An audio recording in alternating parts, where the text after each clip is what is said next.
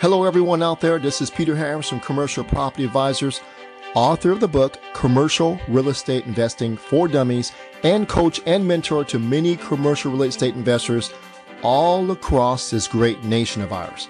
The title and subject of today's podcast is WeWork Corporation, one of our nation's largest co-working spaces, valued at over $47 billion, just filed bankruptcy. So in this, I'm going to share with you what that impact is going to be on the commercial industry and why it matters to you and to myself. So I'm going to share with you, first of all, the WeWork business model. It's very simple. What they do is they rent out entire office buildings, and then they will re-rent it at a higher price by leasing out different spaces and creating more income. More income here than what the payments were here. So after a few years of doing this, their property or their company became valued up to $47 billion at some point and had a stock price of $520 a share. As I record this video, the stock prices are at $1.25. So what I want to do is share with you, and it's really important, how they failed. So many lessons there that we can use today to be successful. What its impact, the bankruptcy impact of WeWork is going to be on the commercial real estate industry, and it's huge. And then why it matters to you and me. So there's some lessons here that we can take forward and help us become better commercial real estate investors. Let's get started. We're going to start off right here on why WeWork failed. And by the way, at any point you have a question for me, go ahead and text me. Text Peter to 833-942-4516. Ask me any questions about this material or any other material. Look forward to hearing from you. All right, let's continue here. Why did WeWork fail? And then I'll share with you the effects of their failure on the commercial real estate industry. Again, it's huge. And then why does it matter to you and I? There's opportunities in something this disruptive happening. So here's why they failed. Three main reasons why they failed. So number one, they grew too fast and they acquired too many properties too quickly, too fast. All right. So how you can relate to this is imagine you having money and you bought a home to live in and you go, wow, this is a great home. I can barely afford to buy another one. In fact, I can't buy another one. I'm going to borrow money from someone else and I'm going to buy 2 other homes. Now I have 3 homes. So you can imagine having 3 homes and having to support the mortgage on all 3. How long could you do that? That was their problem. So that's a great correlation. Number 2 is WeWork is really not a real estate company. It's a startup, and they did a poor job of due diligence. Okay? Real estate's real estate. So they were buying real estate, and they probably didn't bring in the real estate experts to do a good job of due diligence on the deal. Their leases and buying real estate and renting to people, that's the essence of real estate, okay? It's more than a startup. The due diligence should have comprised of their physical due diligence, their financial due diligence, and their legal due diligence. I have a video on that, how to do that with an apartment building or commercial property. But on the physical side, it's, taking a look at the location, the property.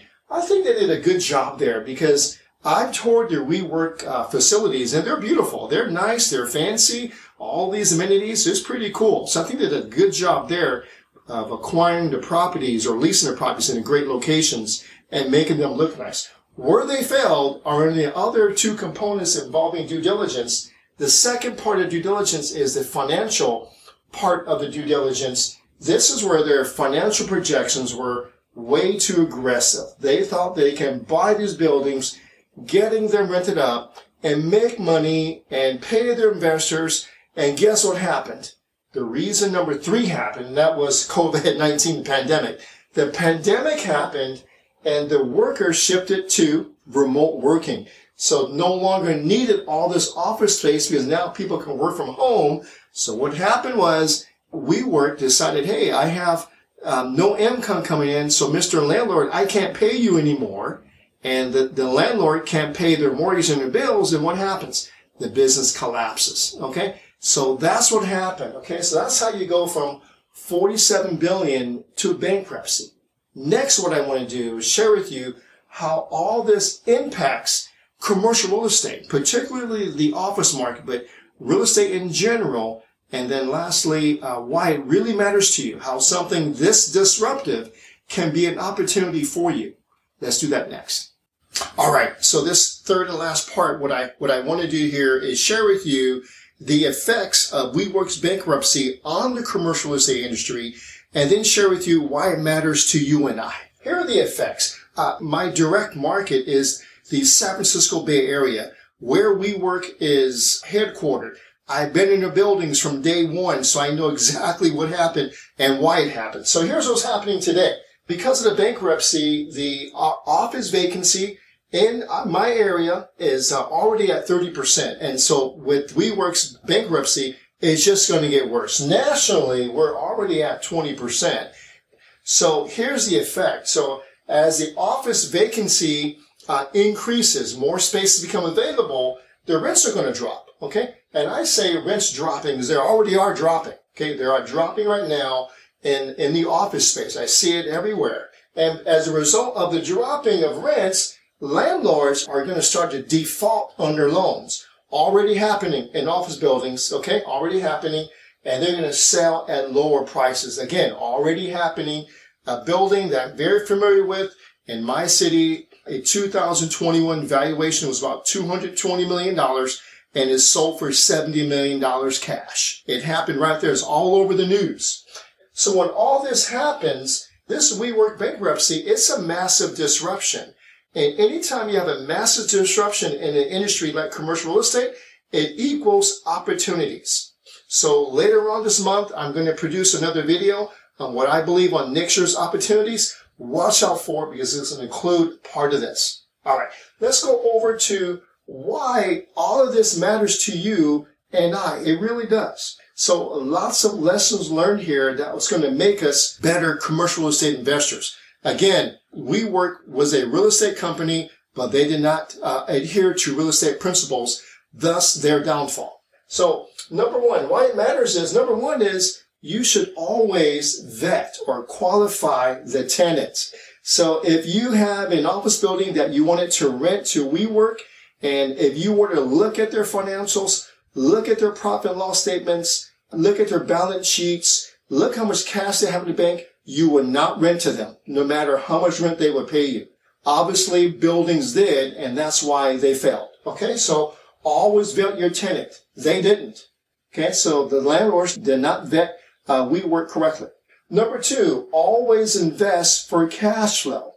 WeWork didn't do that. They were overly optimistic in their financial projections on their cash flow, and they spent lavishly. Okay, so the founder of WeWork is a very irresponsible person who spent way too much money, wild parties, airplanes, and just all this foolishness using investor money, and took his focus off the cash flow. That was a lesson that you can learn, is always invest in cash flow. So always vet your tenant and always invest for cash flow. Number three, always have cash reserves for rainy seasons. So real estate is seasonal. You have your good periods, you have your warm periods, and you have your cold periods. So you are going to have those cold periods. When you have those cold periods, you need to be able to fork out money to keep everything afloat. WeWork didn't. Okay, they relied on investor money to keep them afloat, and that's never a good thing. That's just lack of common sense and irresponsibility. Number four, always be the landlord. Always be the landlord. Here's a case in point. Again, the founder of WeWork, he was unethical in doing this, but he actually bought the buildings that he leased to WeWork. Okay, he should have done that, but he did. So he was actually the owner of the building, and later on, when they kicked him out, he sold his buildings, and he sold them for millions of dollars. Okay, so the landlords are going to become very wealthy because of all this debacle here. Again, it was unethical, but it proves this point that I want you to always be the landlord. Whether it's a multi-family, self-storage, mobile home parks, warehouses, be the landlord. And then vet your tenant, always invest for cash flow, and always have the cash reserves. That is a recipe for success and sustainability that WeWork didn't have. Thank you everyone for hanging out with me. Now you understand why things like this happen and how you can learn from them and then capitalize on them.